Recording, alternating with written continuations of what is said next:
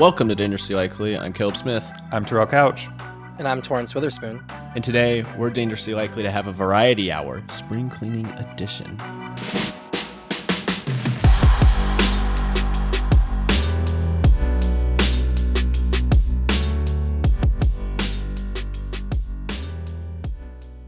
Welcome back to Dangerously Likely. Today, as you guys heard in the title, we are going to be doing a variety hour, spring cleaning edition. And what we mean by that is there's a ton of topics that have been happening in pop culture and politics over the last 2 months that, of course, on this show, we cannot cover everything. But as young millennials, we definitely have thoughts on all these things going on in the world. And so we thought, let's air out some of the things we've been thinking about. Let's share our opinions, share our thoughts, and of course, still try to touch on the things that are very important to our listeners and to the country as a whole. So we won't shy away from making sure we get into the details on things that are important, but we also want to have a little fun today, talk about a little pop culture, a little entertainment, and just enjoy ourselves amongst each other. But I did want to start off this episode by congratulating our co-host Caleb Smith on graduating with his MBA from Boise State University. He didn't know I was going to be doing that, but congratulations, Caleb. We're really excited. That's why the awkward laugh happened. Thank you, Torrance. It's an honor to graduate, I guess. You did so much work to get here.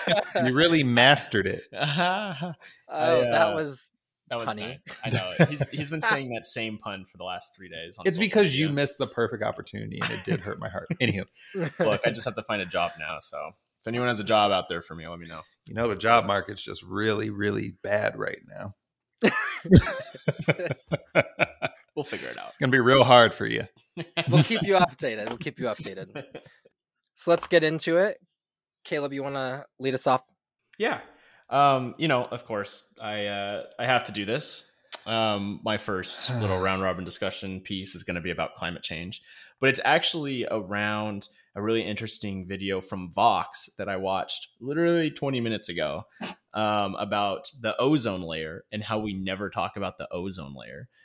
There used to be a time, even I remember this to an extent, of when it was a big deal. There was a hole in the ozone layer, and the ozone layer is these chemicals in the atmosphere that basically protect us from different radiations and you can get sunburns and stuff and more cancer, basically. Death. Literally, yeah, it would destroy environments if there was no ozone layer. And there's, since the 80s or 70s, there's been this big hole that was just only growing above Antarctica in the ozone layer. And it was kind of something that I used to hear a lot about. And then when I was much smaller and in age, and then I felt I don't know if you guys felt this way, but I didn't realize that I hadn't heard about it for a long time until I watched this video that was, published a few months ago. Mm-hmm. And the reason why is because the world actually banded together and actually put a stop to this ozone layer causing chemicals, the destruction of the ozone layer and the chemicals that we were putting into the air. I don't remember the exact UN thing. It was something in Montreal, Canada, that it's the only resolution that was unanimous throughout the whole world. The whole world signed on to it to get rid of chemicals that hurts the ozone layer. And now, even today, during climate change and whatnot, the ozone layer is healing. Something interesting about that in terms of what action is necessary on climate change, that I think your whole premise before highlights something I think quite interesting and maybe speaks to the entire PR messaging issue. Obviously you just share with us that there was an entire international agreement to ban these chemicals that were specifically depleting the ozone layer, and we didn't know about it really, right? Us people who are very much into current events, you who obviously knows a lot about climate change and intentionally seeks out that information, we're unaware of it to this point. But I recall it being a daily conversation on the news growing up, and almost until you brought it up, in the pre-show, I was thinking to myself, damn, when was the last time I heard anything about the ozone layer? Does it exist anymore? Is it just gone and we've given up on it? Right? Our shit getting sucked into space? But I think that clearly there are solutions that we can implement at an international level to roll back climate change that do not have some sort of impact on us, on industry, on our daily lives, that can do a lot of good, that will not change our normal practices, right? Like I know there are going to be things that we are going to have to make heavy lifts on in our daily practices, but the idea of a chemical that clearly was very prevalent in a lot of things that was depleting the ozone layer having been universally disbanded, I think speaks to the power of large industry in making those changes that will have large impacts and that will not ask the consumer to make constant changes in their practices. And I wonder what other solutions exist like that we aren't having the political or say even the capitalist courage to make the decision. But like, I do think an important contextual caveat that I would always add is where say. we are then The versus context.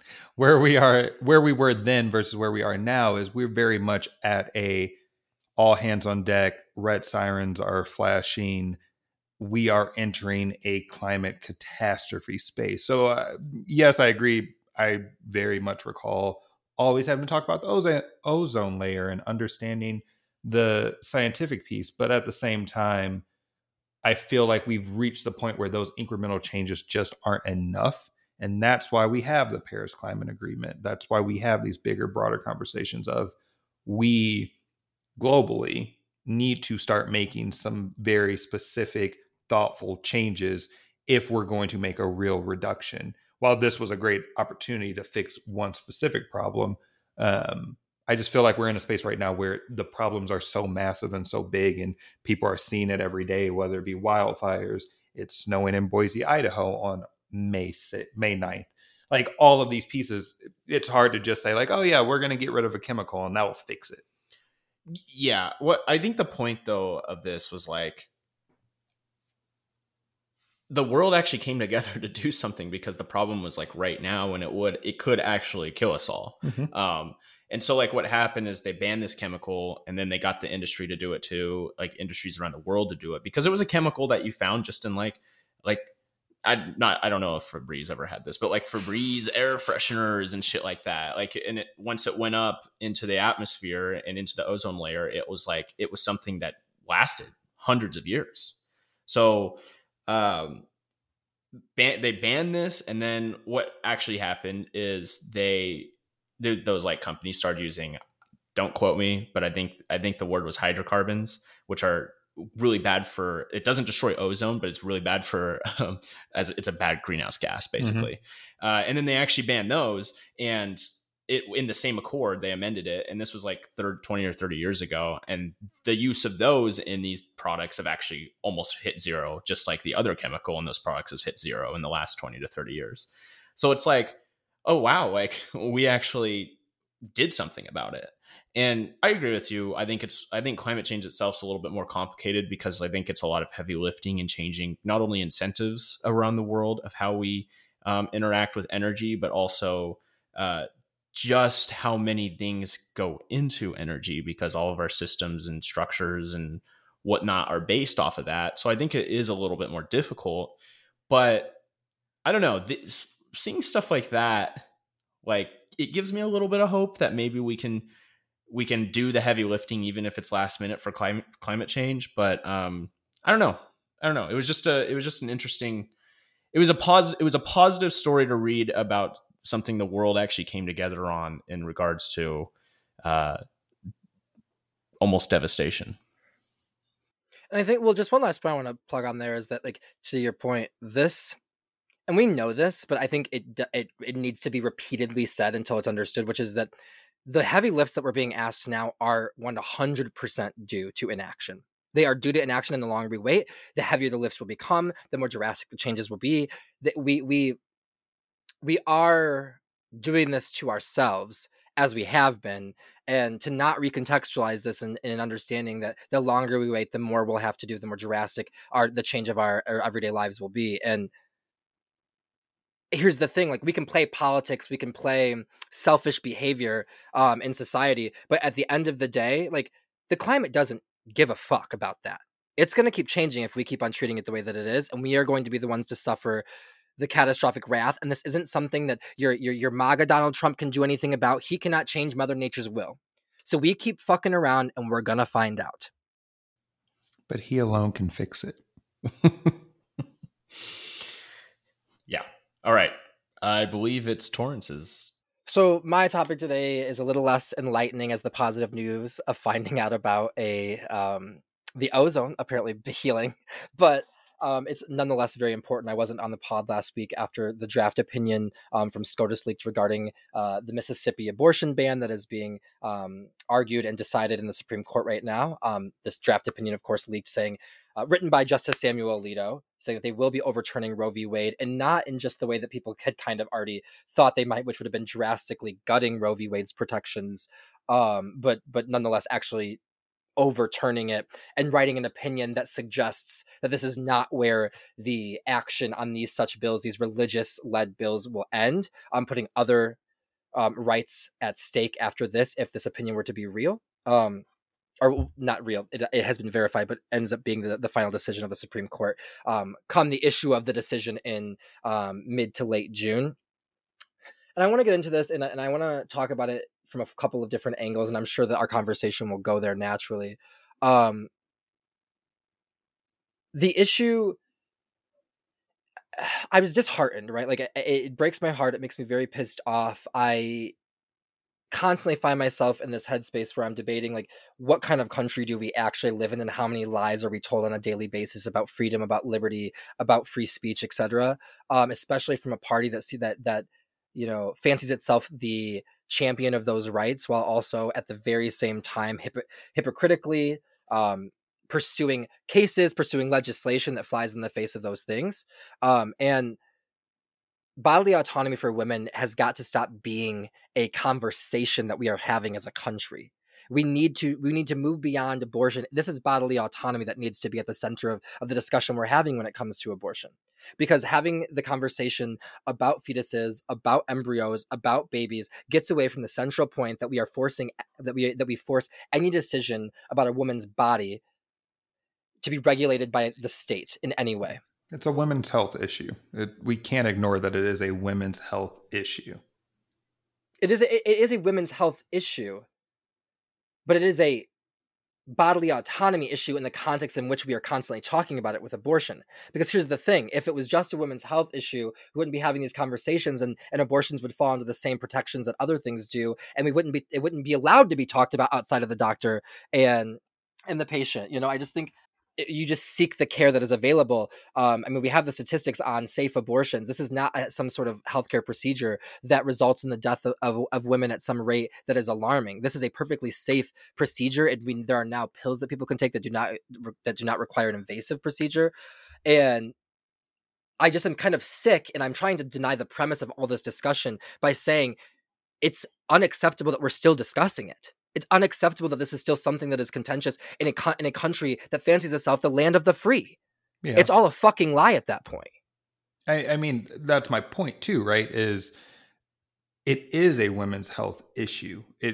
That is the core, but there is an extremist group, the Conservative Party, that has siloed the issue as if it is not just that. And that's, if any of our listeners have seen my tweets, follow me on Twitter, I know you guys have. Like, that is the crux of my argument here, is I 100% agree. We should not still be having this argument in 2022 when we're supposed to be like the Jetsons and flying hovercrafts and living in the sky because we become so advanced. We should not still be stuck at a conversation that we had in the early 1900s. I'm going to use that just to relate to our younger audience. But it is, at the end of the day, a women's health issue. The reason Roe v. Wade landed in privacy is because it is a health issue. It is a procedure that you have with your medical provider, and only you two need to know that. You can sign documents that allows for your spouse to know. You can provide information on your own autonomy. But at the end of the day, it is a women's health issue.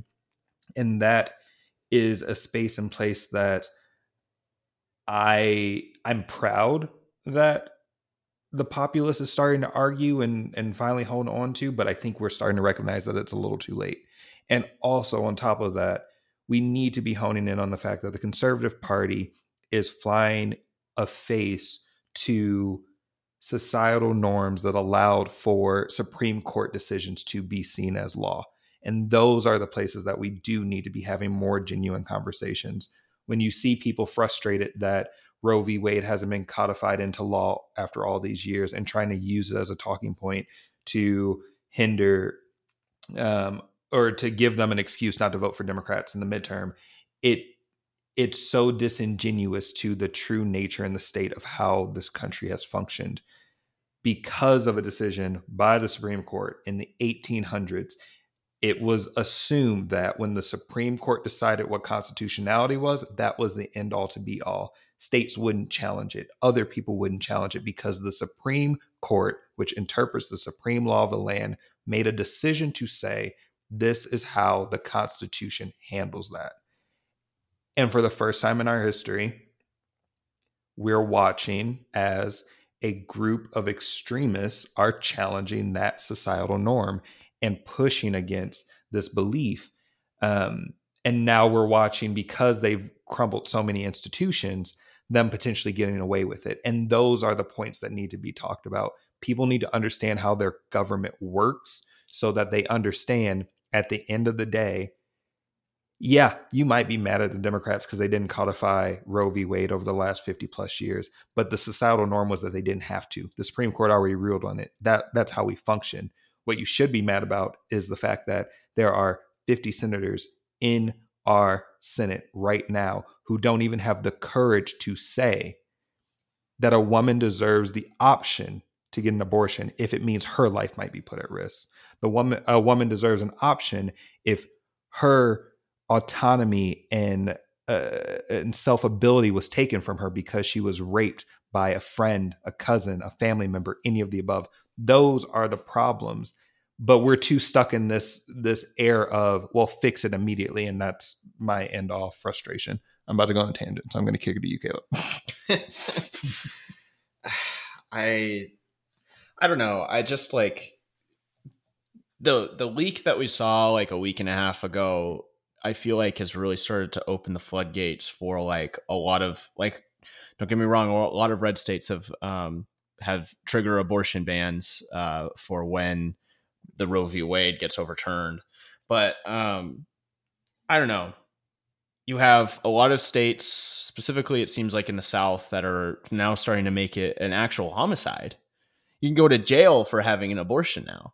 And it's just put on death penalty. Yeah, it's so fucked up. I don't even know what kind of words we have. And like, you have like one of the justices saying, "Oh, that just put it up for adoption." Okay, like,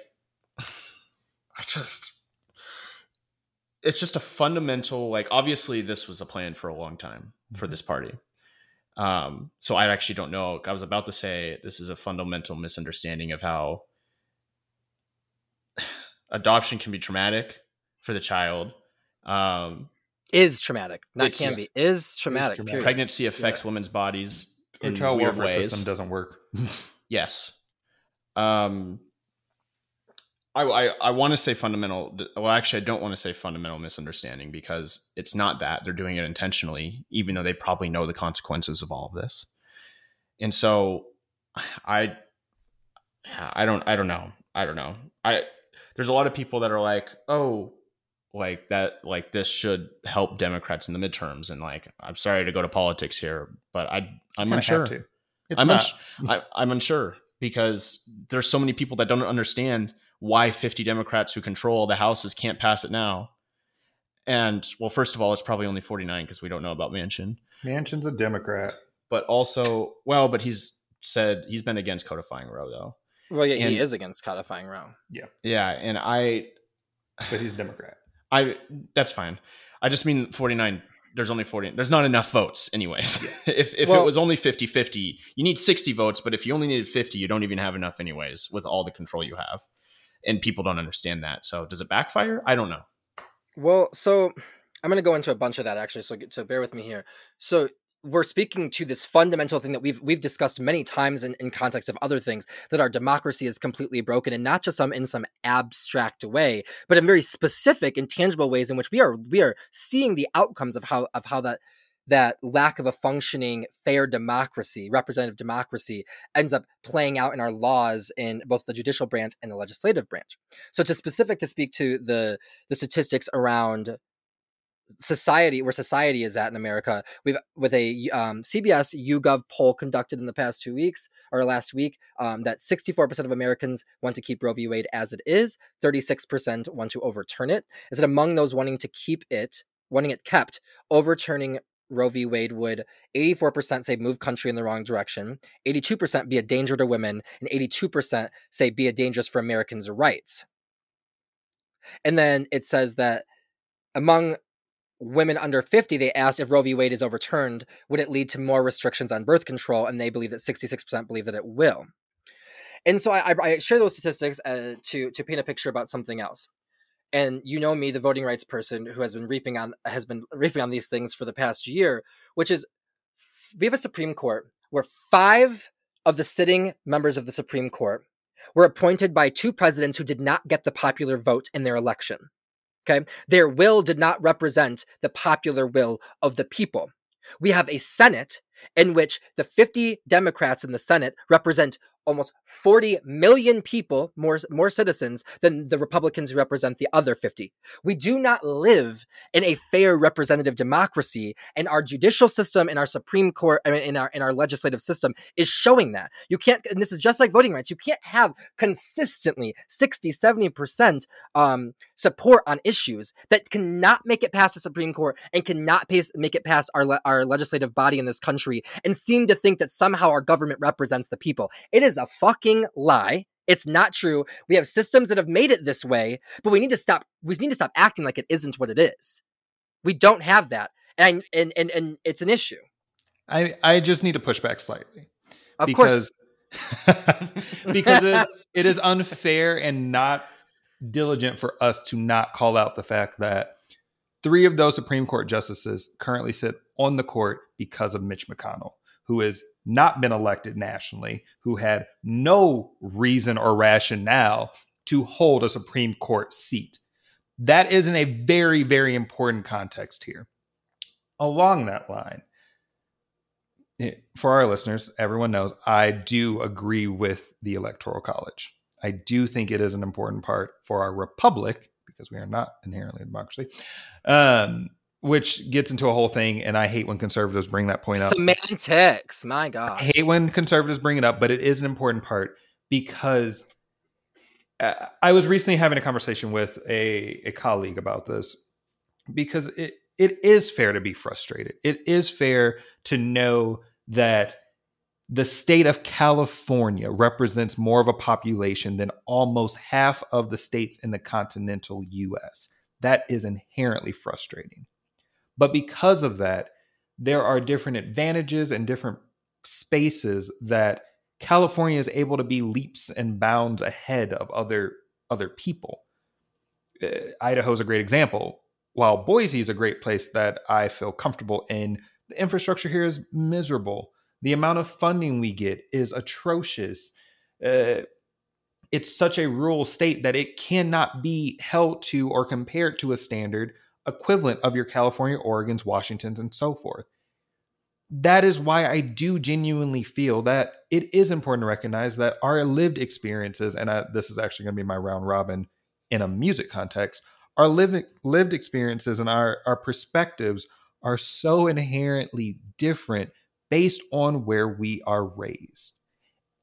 And to just disavow that and say that because California and New York have such major epicenters of people that they can carry an election, to me, will never feel fair. It will feel like another form of disenfranchisement. It'll feel like another opportunity for our country to not serve the people in an appropriate way. See, but here's the thing that I take issue with that, which is not unfair. It's not unfair. I know what you're getting at. I get that. But at what point are you making that argument while not acknowledging that the exact opposite thing is constantly happening because of that? Like, we are making decisions like that are not representative of the will of the people and being stuck with it to protect the minority in a way that is not even like the minority is so small that I do think that we are not making the right decision. I don't think it's equally balanced for the sake of a system that is not working anyway. But that was going to be my follow-up, right? Is we also need to own that we are not operating in a system that is functioning how it was intended. The Electoral College was not supposed to be bound to its states. The Electoral College was supposed to be a group of, and people are probably going to hate this, a group of elites who were able to go into the room and really have a robust conversation of, did the people vote in a way that is going to carry this country forward?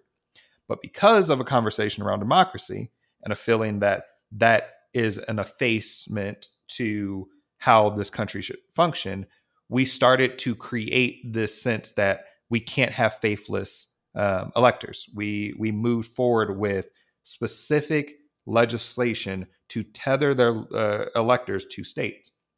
By doing that, you get a 2016 election where the math didn't math, if you will. If you watch TikTok a lot, you get that. Things didn't add up the way that they should. And a lot of conservatives were saying, we don't inherently support this person, but it is against law for us to vote opposite. That is an important context.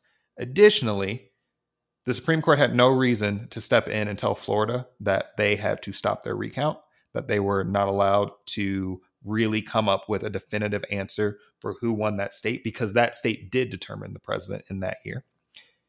And lastly, to the electoral college point, the executive branch in 2016 deserves more anger and pushback for not allowing the population to enter the voting booth in an educated way, knowing that a specific candidate was being investigated for counterterrorism.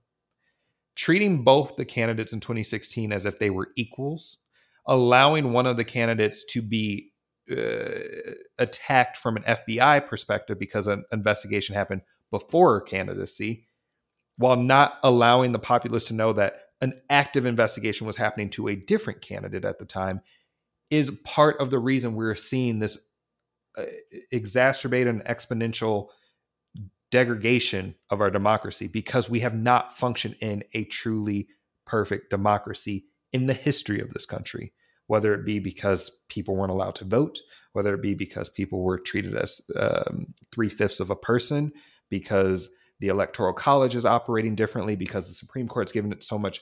All of these points are very important. And I mean, I'm obviously arguing in a vacuum here. We're not going to go back to the 1782 version of the Constitution. I think that's the right year. Don't quote me. But that, I do think if we were living in modern times under that, we would see a very vastly different operating system. And I know, and just, from the perspective of, I think, people and the voters, they're going to say, well, what the fuck does that have to do with my personal rights? I think that's this overcomplicated, like with this messaging of you live in a democracy that's nearly directly representative, and then you have all of these explanations as to why we can't get anything done. And I think that it's a very fair criticism of the Democratic Party right now, that what decorum are we holding up to? Like what level of norms are we continuing to try to live up to while the other party is playing a completely different game? They do not give a fuck about our rights. They are in a crusade to take them away. This decision will be the first time that the Supreme Court makes if this ends up being the decision, makes a decision that actively takes away the rights of this large number of citizens. And that is very, very concerning. And it's not something that I think that can just be washed out as a product of a broken system, because regardless of that system being broken, there has to be loud voices that are pushing it back against the reality of the outcomes of that system is broken or not. And I think to the Electoral College thing, I just want to say, you're right, but 538 electors are never going to accurately be able to represent 400 million people's will. That's not a system that even on its face can seem to be honest. And I think that we need to be talking about those kinds of things more, because we can't just accept these broken systems as the reasoning for why things don't work. We have to start saying, well, the system doesn't fucking work. How are we going to make it work for us? And in specific, to bring it back to the abortion issue that we have right now, this opinion is so loosely written, especially when it targets, and the cases that it cites in the opinion are alluding. Well, one, like, I mean, like he cites another case from the 2000s, an opinion that talks about women as vessels for the infant count in America, right? Like these like as if they aren't human beings with their own bodily autonomy to make their own decision. And the fact that he would cite an opinion like that in this case speaks to the way they look at women as people and their purpose in our country. And I think that is disgusting. And if we keep on talking about the system and not the outcomes, we're going to find ourselves in the same place on marriage equality, and we're going to find ourselves in the same place on contraception, on segregation, on interracial marriage. These are all protected under the right to privacy that is protected under the 14th Amendment's right to liberty. So, and right to privacy is not guaranteed in the Constitution, and that's what people need to understand. The right to privacy is a precedent that was created that the right to liberty ensures privacy. And if we're going back to a bare bones Constitution, where if it's not directly written in the Constitution, what door have we fucking opened? We just have to have our eyes open, right? We need to keep our heads on a swivel. In the immortal words of President Barack Obama, don't boo, vote. Don't boo, vote. Thank you. Next. Spring cleaning. All right, Terrell. Well, that actually is a really good, I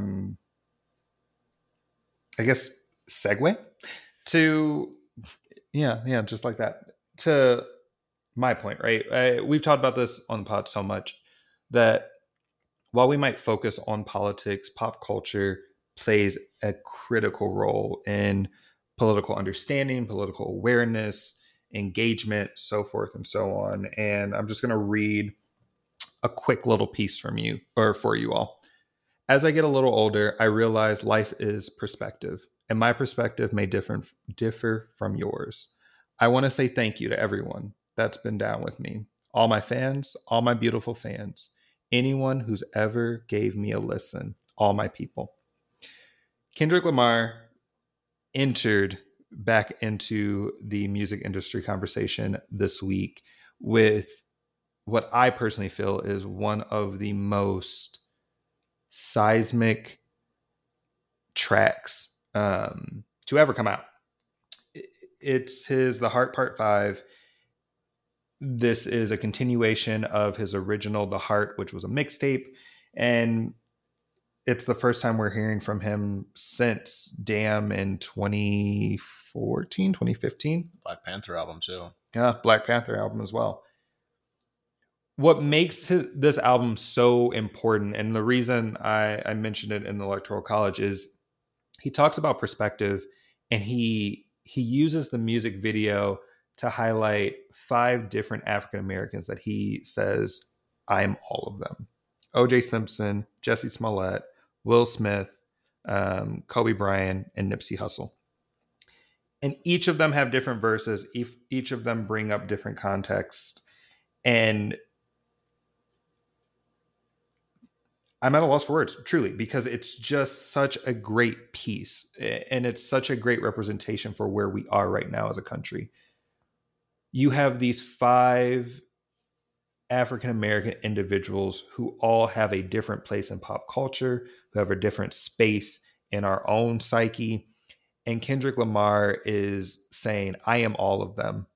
When Jussie Smollett is being taken to trial for a false crime report about a hate crime, I'm getting those questions in my workplace. I'm being asked how I felt. When Will Smith smacked someone at the Oscars, I'm being asked how I felt about that. My colleagues are telling me their opinions, their feelings. When Kobe Bryant passed away, I felt that. Everyone in my community felt that, but I still had to show up and have those conversations and almost be Kobe Bryant in that space and talk to and speak to. When Nipsey Hussle died, I had to be there. I had to have conversations about what it meant for Black on Black crime. I had to understand who Nipsey Hussle is, speaking personally, when I didn't listen to his music, and be ready for all the questions I received. When O.J. Simpson was on trial and everything O.J. Simpson has done since, I am that perspective. And I don't know how I'm going to pose this to you guys. I don't know if you all have been able to listen. And if you haven't, I 100% recommend it. But it's that piece of where we are as a culture right now. The siloing of individuals, this aggressive degeneration of a sense of community following COVID, this willingness to really advocate for, well, what do the loudest voices say versus what does every voice say, has been so burdensome over the last couple of months that hearing Kendrick Lamar come out with this music video, with this space, was just a breath of fresh air for me personally. Was a really good opportunity to say, yeah, that's how I feel. But also, I do need to be thoughtful that there are so many perspectives that I just will never truly understand. And I'm not saying that that's best. I'm not saying that's perfect. But when I turn on Twitter and I'm watching people call out Nancy Pelosi because she's arguing for why there needs to be a conservative party that is sizable and viable, and people not understanding that a one-party system in this country won't make anything better. It'll only bring up different problems that we weren't prepared for. Yeah. It's understanding those perspectives. So I guess a general question to pose to you all, because we talked a little bit about this offline and I know you guys haven't been able to see it, but like, are there perspectives that you guys feel like you aren't seeing? Are you seeing new perspectives in social media right now that are really just giving you the run for your money? My example of getting into a conversation with a left-leaning individual who's arguing that Nancy Pelosi saying she wants a conservative party that is based in reality is her buying into their narrative and being a problem, so they have to get rid of her. Are you guys seeing those kind of narratives that are really making you question, where are we at in our human era? I have one. There's a perspective on social media that Ruth Bader Ginsburg is part of the problem for Roe v. Wade, because she should have stepped down in 2013 when Democrats could still get a Supreme Court justice on. Mm-hmm. And the person argued that she was one of like 6 people who actually had the power to stop what's happening today. That would also require her to have the fucking foresight of being able to see the future. Like, that's, it's Well, it's then fucking they claim asinine. that she had to know that they were trying to do this. She had to know. But I think Torrance is making more of an argument. She had to have the foresight to see the future, that she was going to pass away in her sleep in the middle of the night after doing a work-out with her coach. I mean, you had to see that, like, we didn't know the Merrick Garland stuff would happen, right? I just can't believe it. And it's someone who identifies as very left. Mm-hmm. And it's like, oh, okay.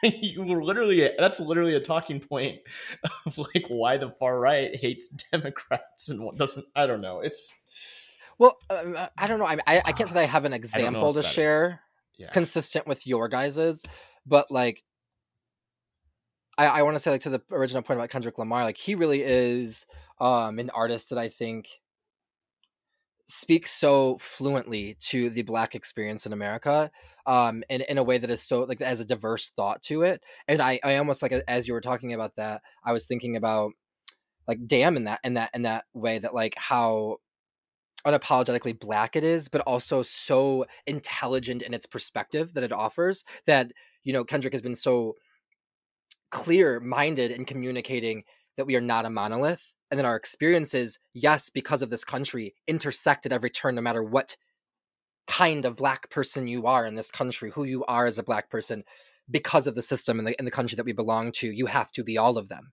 You have to be ready to be all of them, right? And I'm you guys know that I'm currently in an August Wilson production of Joe Turner's Come and Gone, and August Wilson, was a playwright who did that very well. All of his century cycle, all 10 plays that are from the perspective of the African-American experience in every decade of the 20th century, he so eloquently and at times even controversially writes these perspectives of Black characters that are nonetheless true, but always weaves them through the singular experience of Blackness in America, right? And I've always thought that Kendrick, and even more so now that you share that piece, does that so well.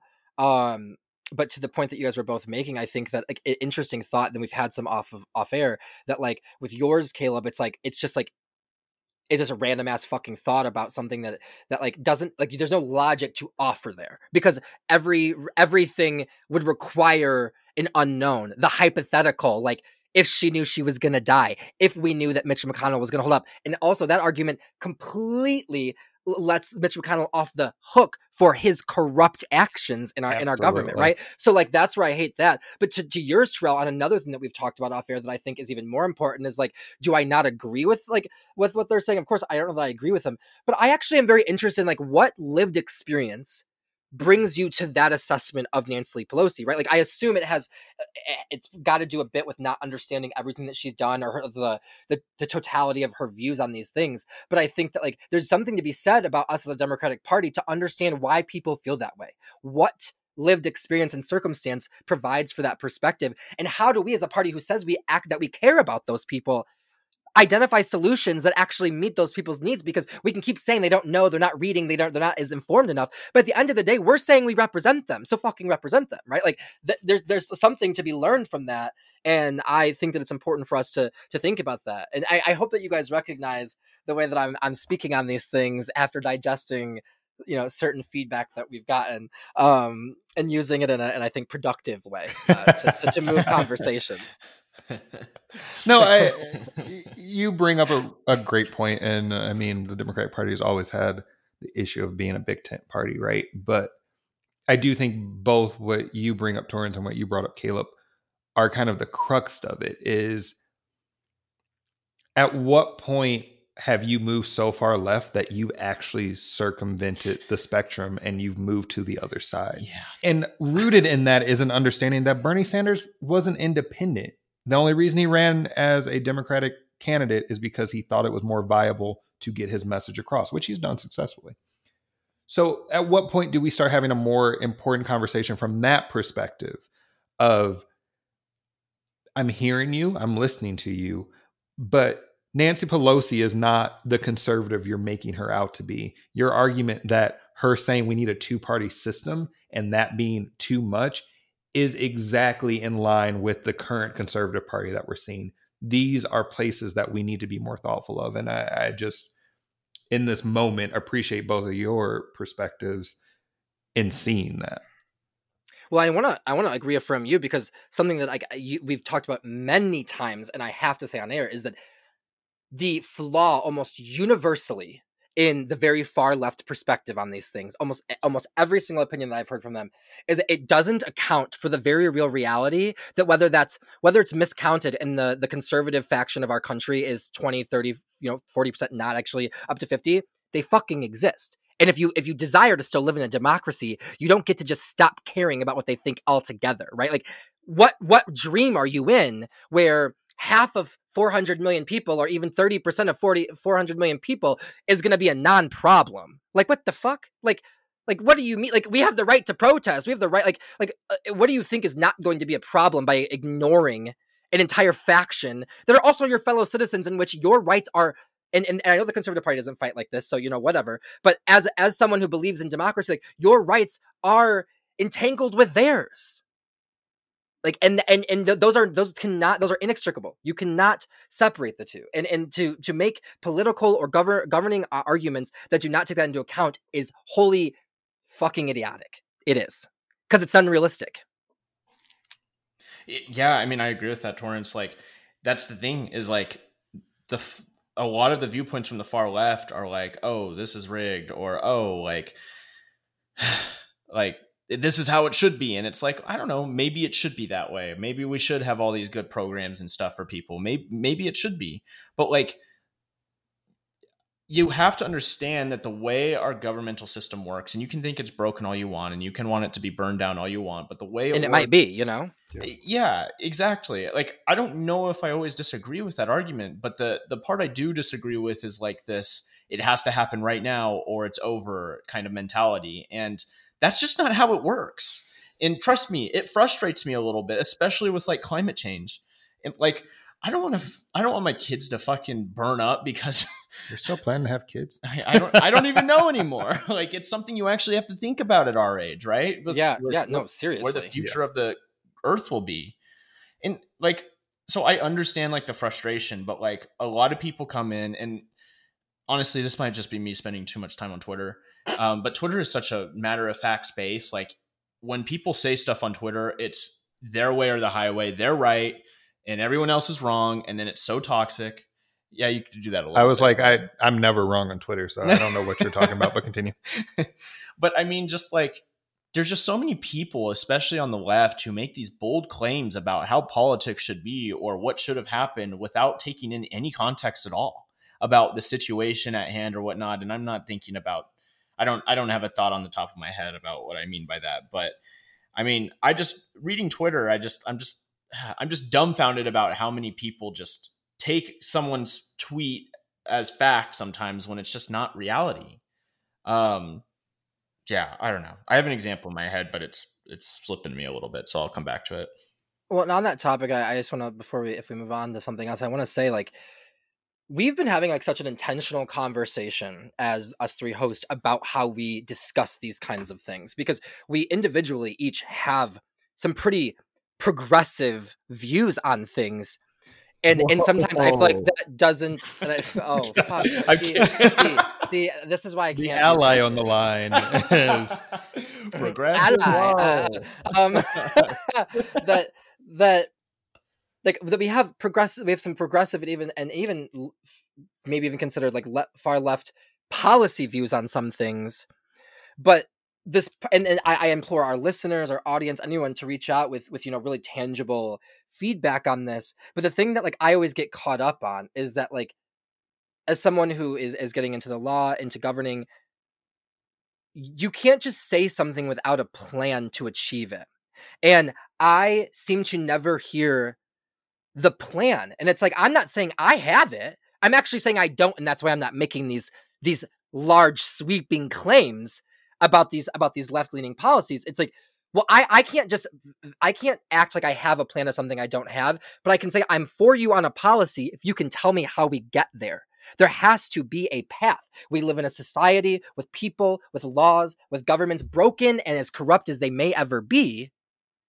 There has to be a plan to dismantle them, to change laws. I mean, there has to be a plan. It's not simply going to be because we want it to be or believe it should be.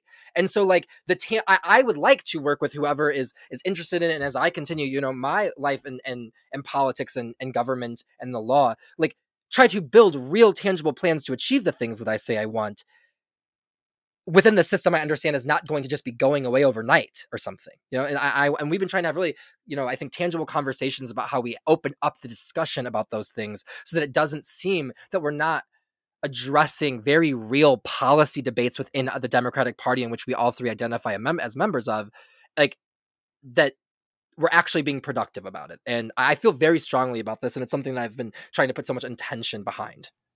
Yeah, no, I totally agree with that. And you said it a lot better than me, but exactly, like, there's all these complaints, and I find like very leftist Twitter to be very cynical. Yes. And that's not very helpful to be productive, because it's never productive. It's never, oh, here's the plan to do it.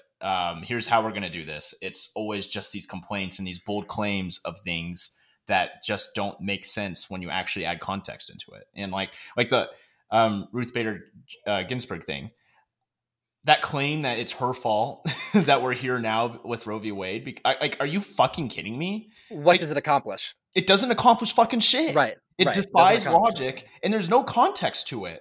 And you're right. Like you said earlier, it lets one party totally off the hook who's been aiming for this for a long time. It's just that's what really frustrates me about, and I'm not trying to like bag on only the left, because obviously there's one whole side of one. No, I think we bag on the right often. I don't think that we're leaving them behind. Both are bad. There's one whole party that is very out to destroy democracy, as we've seen over the last several years. But good gods, there needs to be some more productivity, because you're right, Torrance. I don't disagree with half of the policy measures that people want on that side. It's just that it's so unproductive and cynical. It's like, I don't even want to work with y'all anymore if you're going to be like this.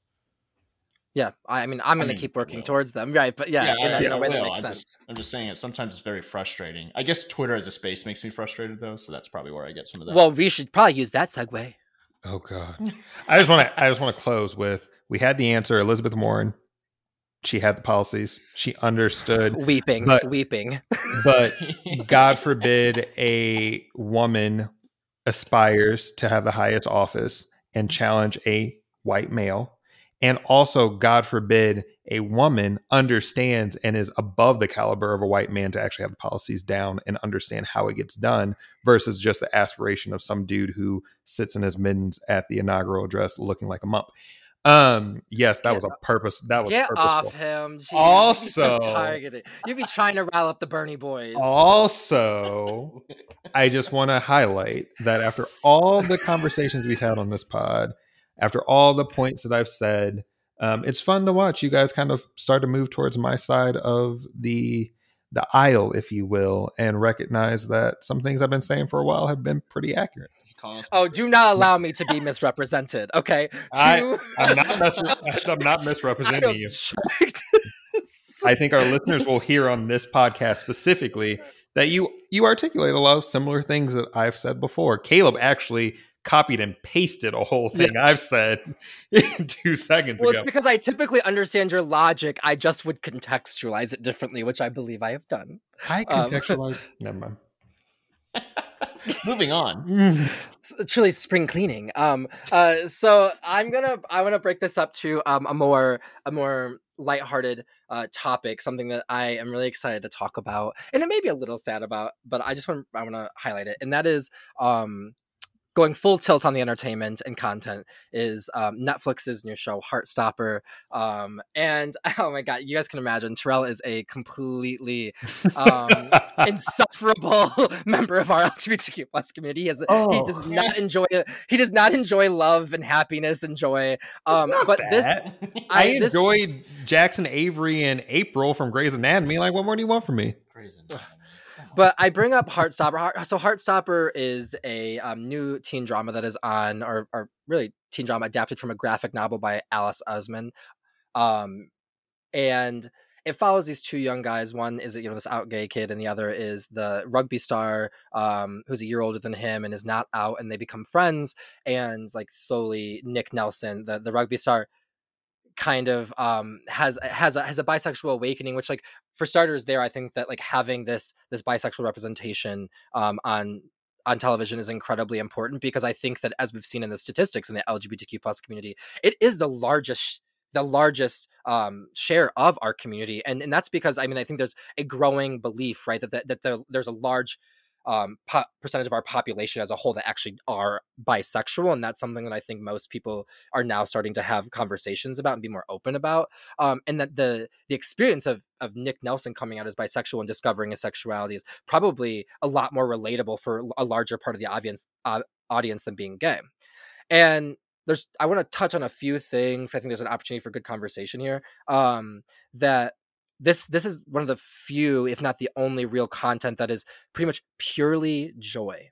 That it is not mired in, the trope around HIV, around, deep violence. It allows for two young boys in high school to actually just have that happy story that we see, with obviously, like, I think, the normal amount of conflict in it. Like, there's some bullying in it. He is a gay kid. Like, those things are realities that need to be represented, I think, with that genuine sincerity. But nonetheless, I think it's more akin to the romantic storylines that we've been seeing our entire life about heterosexual couples. And it's just really exciting as someone who's been a voracious intaker of queer content. I've had to actively seek out foreign shows, foreign films, to really see myself reflected in the experiences that I have or will be going through reflected. And I'm just so excited about the success of Heartstopper on Netflix. It was on the top shows. It had one of the most streamed hours for 2 weeks after, which is saying a lot, because it's a 6 or 8 episode half-hour show, so there's not as many hours. So we're talking about a lot of people viewing it, and I'm just incredibly excited about that. But on the flip side, and I think this has been on social media, and people have been sharing their experiences, and this is something that I have experienced many, many, many times with different queer content, is that there's this overwhelming sense of joy about the content and this story that we're getting as a queer community, but then this very melancholy sadness around this almost missing out on that, because that's not the truth of most people in the queer community. It's not their experience. I didn't have anyone that I got to fall in love with in high school. I didn't get to go on dates. I didn't get to go to dances, to prom with a guy. And those are things that to this day, having gone through getting over a lot of the trauma of coming out, like it's the one thing that like I even tell my mom, like I'm not sure that that's ever gonna go away. I think that the mourning that loss, the not having it, is something that it's so, I think, formative in people's lives, in heterosexual people's lives, and because of the content we receive, TV shows and films, it's messaged to us how formative that's supposed to be and how important it is to an identity, as an individual, as a teenager, that like it feels like such a catastrophic loss to not have had that. Like you've been robbed of this very real normal thing that everyone else gets. And I just want to say, like that is really valid. And I think that it's important to, process those feelings as however you see fit. But at the end of the day, to remember that like, just because I experience it doesn't mean I want, other people after me to have to. And I could not be more overjoyed that this piece of content exists for young queer kids to see themselves, to say, you deserve to have that, and you should not allow anything to stop you from it, because I was not getting that. And also I wasn't being told I deserved it either. And that was really, that really spoke to my self-worth and how I looked at romance. So I had to rave about this. I'm so excited about it. Terrell, please share your opinions of no. He's either has none or he is respecting how sentimental I was about 100% respecting you as a person. Yeah. Gonna be completely honest, respecting you as a person. It's a show that exists on Netflix. Well, Torrance, it sounds like I haven't seen the show, and it sounds like I need to add it to my list. So thank you. I was like, there's an awkward silence because I feel like you guys are like, he's gonna say something. Like I'm glad that you had that experience from the show. I do think it's important to recognize that as the bisexual on the line, it is nice to see bisexuals represented, because our community is very quick to say either, oh, you're just bi because it's still acceptable, so when your family asks, you can be like, oh, I like girls, or whatever bullshit they decide to pick on. Can I talk to you about that then? Like sure. There's something about that like, because like I understand that like, I understand like you don't have obviously the same exact experience. Like I, as an actor and as a writer, like attach so much, to like that kind of content. Like it is what it's my interest, right? It's the art that I find valuable. But to the content, a conversation that I was wanting to ask you about is I was listening to another podcast, kind of this dismissiveness over Nick Nelson's character coming out as bisexual, how he kind of goes through the process of it. And, my first, boyfriend that I dated was bisexual, and it was something that we talked about a lot, because it was, I wouldn't call it a blind spot. It was something I didn't have any firsthand, I think, understanding of that. But even beyond that, I understand something more deep about it, which is they were talking about how like, oh, you would just know, right? Like he looks like, how do I know I'm gay, and all these things in the show. And like they're talking about how unrealistic that is. And I just think that kind of rhetoric around this is so fucking like, biphobic and unhelpful, because like one thing I think is totally missing from that strikes me as very, very real, is that like being gay, once you realize that you're not attracted to women, like that it's just not happening for you the way that it is happening to all of the people next to you, and you start to realize that you are attracted to men, like it becomes very clear, because they're black and white contrasts, right? Mm-hmm. Like there's nothing happening, there's something happening. And I think that what is like really important and way more nuanced, and I would love for you to speak to it, Terrell, is like is actually identifying with society's pressure, being like, oh yeah, I am into women, which like also compounded with the oppression, like, oh, well, I could just have this easier life taking that path, even if I am, right? Or how hard it would be to parse that when you do have the attraction. You don't have, it's not as equally contrasted to make the understanding about yourself, and can be much more confusing, because you're like, well, it's not that I don't like women, right? Like I can see how that would be so much less confirming inside as an attraction and a feeling, in a way that like once you figure out you're not, it's just so easy to figure out, and not easy to figure out, but it's more clear once you realize it. And I'm just curious, like, what do you think about that? Because I felt that to be like a really harmful comment coming out of, and obviously not shocking, right? From the very problematic white gays. And shocking from the community. The community never cares about bisexuals. Like, and maybe that's why I'm so harsh on the show. Like I think everything you highlight is true and valid, but also there's a point there of there's a different pressure that you get being bisexual and having that realization of, I do like both. Like, I'm in the locker room changing, and I can't help but try to glance, but I shouldn't, because everything in society, specifically speaking as a 90s kid, tells me that's weird and that's wrong. Like, maybe I'll grow out of it. Like, the mental turmoil that you go through as a bisexual is so much worse. And that's why most bisexuals don't come out until their 20s, their 30s, when they've had all of these experiences with males and female, or with females, and they question it. I mean, you have to mirror and foil your point on prom. You have that ideal prom experience, but then you get to what everyone expects is supposed to be like, oh, this is going to be your it, like that's your girl for the rest of your life. And you have these questions, and then when any problem happens in your relationship, because maybe you do present more of on a femme side, like I did growing up, you have people constantly telling you, well, you're just gay, like you're just not paying attention to it. And you have to ask those questions and be like, well, maybe I am gay, maybe I'm just keeping you around because I'm stupid. And the way we handle bisexuality in this country is so awful, because we're a country that functions in a binary. It is hard for people to understand this gray area, this perspective that you can like both. And then even for people who do find that, for any bis that might be listening, you hear the conversation of, well, which do you like more? Are you 60-40? Are you 70-30? You can't be 50-50. There's no perfect bisexual. So it's just all of those pieces where, like, yeah, so great. Glad I got to see two guys be happy together, but it just isn't my thing. And then you get the problematic white gays who over sexualize it and then make it into a, why can't I as a white twink have the same kind of love as those white twinks? And it's just, I despise it. So. Yeah. I'm happy that you are voicing the disdain for the people's response, right, and less so like the actual content. You know, and I'm using this as an opportunity because I think I would like to be someone who's actively trying to change this narrative and in the way that we talk about bisexuality. Just because when something's brought to me, I would like to be someone who like actually makes intentional changes or acts that speaks to the values I espouse.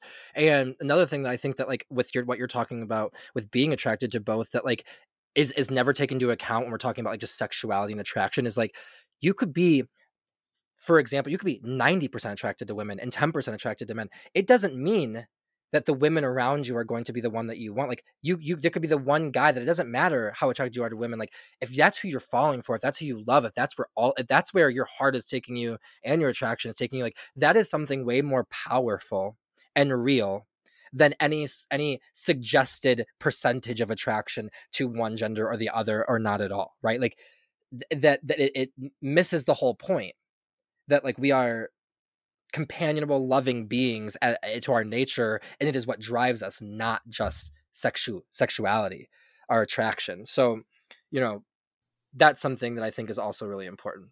Yeah, but then you have the opposite effect happening now, because also speaking as a 90s kid, you grew up during the metrosexual era, where it was like, oh, it's okay to get your nails done and like have your hair did, all that jazz.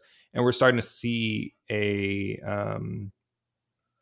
rejuvenation of that, if you will, where you have more celebrities. This is a segue, of course. You have more celebrities exploring fashion in a different way. You have things like the Met Gala, where men are showing up in more flamboyant outfits and things. Granted, Jared Leto's outfit was atrocious, and anyone who thinks that was a good look is just vehemently wrong. But you have more men who feel comfortable taking those opportunities, and I think those type of things matter to me more because it's pushing that binary. But you know what? I'm not gonna lie. This is more of like jokingly, but like, don't say that was a good outfit. No. I'm saying like to the point that you're making, like something that's been very interesting that I'm like, I never could have foreseen as a byproduct of like pushing the gender norms and stuff like that in the binary, is that like, you know, it used to be easier to identify to identify members of our community, right? Like to identify guys that are gay, right? Like now it's like, oh, I don't know. They're all wearing short shorts and a crop top. I can't fucking figure it out. Like I don't like.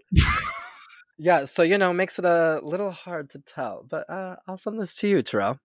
Do you have any opinions, Caleb, on Met, on buys, on whatever else we've covered in this very weird entertainment section? Well, by the way, sorry, I had That's to. how I came out, actually. Yeah? That was my caption on Instagram. It was like, by the way, happy Pride. So clever. Nice. I love the puns at every turn. I know you do. Well, I'll be real. I don't usually watch the Met Gala. It might be helpful for people understanding what the Met Gala is. I don't know. I just didn't even pay attention to it. I'll be real. It's a fundraiser for the Met, the Metropolitan. Well, it's for their costume institute specifically. Yeah. And this, it benefits the Costume Institute, which is a lesser funded, I would say, form of art in film and television. But it also is meant to complement, because I think we get caught up in the fashion of the people that are arriving. But really, the whole thing is about the exhibit that's being put on by the curator at the Met. That is what the whole theme is about, right? So this year it was America, an anthology of fashion. It was meant to talk about what it means to be an American, right? And to celebrate dressmakers and costumers of the American, variety, or just, costumes and dressmakers across history. And then they kind of added another theme on it this year with gilded glamour that really, I think, was very confusing for people, bad. Right? Because, like, for example, there was this really, really awesome piece of the exhibit in the Met that had this white dress it was a former Miss America dress, and it had a sash on it that said, "Who gets to be American?" Right? Like, so there are like these really, like, it's about the art and it's about the fashion, but I think we get too focused on the celebrity part of it. And it's like, we're supposed to be highlighting these designers, these dressmakers, these artists. That's what the Met is. It's the Metropolitan Museum of Art. And that was something that, like, I think I continually get a little frustrated with us missing the point. Like, let's have fun. Let's talk about what's happening on the red carpet. Of course, that's entertainment and it's fun. But, like, when we miss the point altogether and we're not focusing on the people that it's meant to be focused on, sometimes I get really frustrated by that, because it does feel like the rest of it's performative at that point. Yeah, I would just add one extra caveat too, is the reason the red carpet has become such an intense and focused place is because a part of the art exhibit has become, what are designers' interpretations of this theme and how do they understand it? So you get a Blake Lively walking out in this extravagant gown that is showing the Gilded Age, and then she reveals into a even bigger, broader gown that is emblematic of the Statue of Liberty and is purposefully showing the oxidization. I can't say that word today, apparently. Oxidization? That one. Of the Statue of Liberty from its original copper color to this more Lady Liberty color. Like, that was the reason she had this outfit, right? You have, what's her face? Cardi B showing up in Versace, but in a blinged out version of Versace, showing the real gilded side of it. But to your point too, Torrance, you have Rihanna being honored by the museum and having a statue made in her honor and put into the main foyer that was brought up and is amazing and so emblematic of the impact she's not only had in the music industry, but the fashion industry and culture. Also, it's a statue of her while she's pregnant, which I just think is amazing. But it kind of falls on deaf ears because everyone's too busy talking about Jared Leto or talking about Shawn Mendes looking like Doctor Strange. Like, all of these pieces. Looking beautiful. I mean, that, oh my Lord. He is just, whether it's your thing or not, he is he's attractive, sure. Beautiful man. Yeah, like, his facial structure is gorgeous, and I think that. But his outfit was hit or miss. I don't know if it's like thematic, right? Like, but nonetheless, I was like, I mean, I'd wear it. I'm not sort of there. But another thing that I just like to offer information on it too, just as people are watching it in the future, so something to be understood about the celebrity piece of it is that, one, everyone is a designer buys a table. Those are very, very expensive tickets. And then they invite celebrities to wear their costumes, their dresses, their outfits on the red carpet, and then sit at their table, right? So a point to be made about people when they're like, oh, like that's a fucking ugly dress. Well, you know, maybe that's your opinion. I prefer people to say it's not your thing because it might be someone else's thing, whether you think it's ugly or not. But the thing to understand about that is they don't choose it. They don't choose it.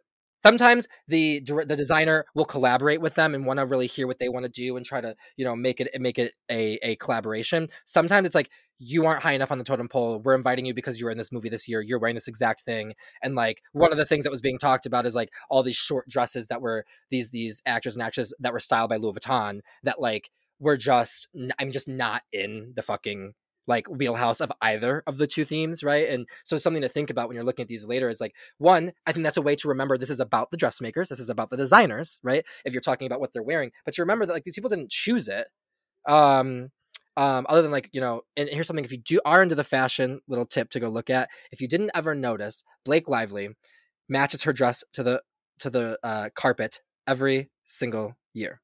So if you ever go look at how cool her fucking evolution is, her dress always matches the carpet color, which like talk about intention, talk about like detail. Like that's what I love about her, whether I love her look or not. Every time it's like the intention and attention to detail is so present. And that makes me a fan because it means it's not just me showing up and being a celebrity. I am intentionally being a part of the art. Okay. I absolutely just learned something there. I didn't know that they didn't get to choose what they wore. That's pretty cool. Yeah. Actually, I much more respect and appreciation for it. Maybe I'll have to pay attention more next year. We love it. We've achieved something. That was the goal of providing that info. Well, to the queen, who I personally feel won the night from Met Gala, it's about damn time that we had the spring cleaning to really air out and talk about all of these pieces and all these things that are happening in pop culture, in our country. And honestly, I wanted a segue to highlight Lizzo because she's amazing. But this has been such a great opportunity to dive into things that we don't normally get to talk about. We hope you all are able to enjoy and really kind of get some really nuanced pieces on just what's happening. Also, if you get the opportunity, check out the Met Gala, listen to Kendrick Lamar's most recent album. I'll even give a shout out to Heartstopper and say that you should watch it or give it a chance. Wow. But while you're on that, don't forget to follow us on Instagram at dangerously_likely or email us at dangerouslylikely@gmail.com. Hit us with a like, hit us with some reviews, and let us know how we've been doing. Be sure to subscribe wherever you are listening for notifications of our new episodes.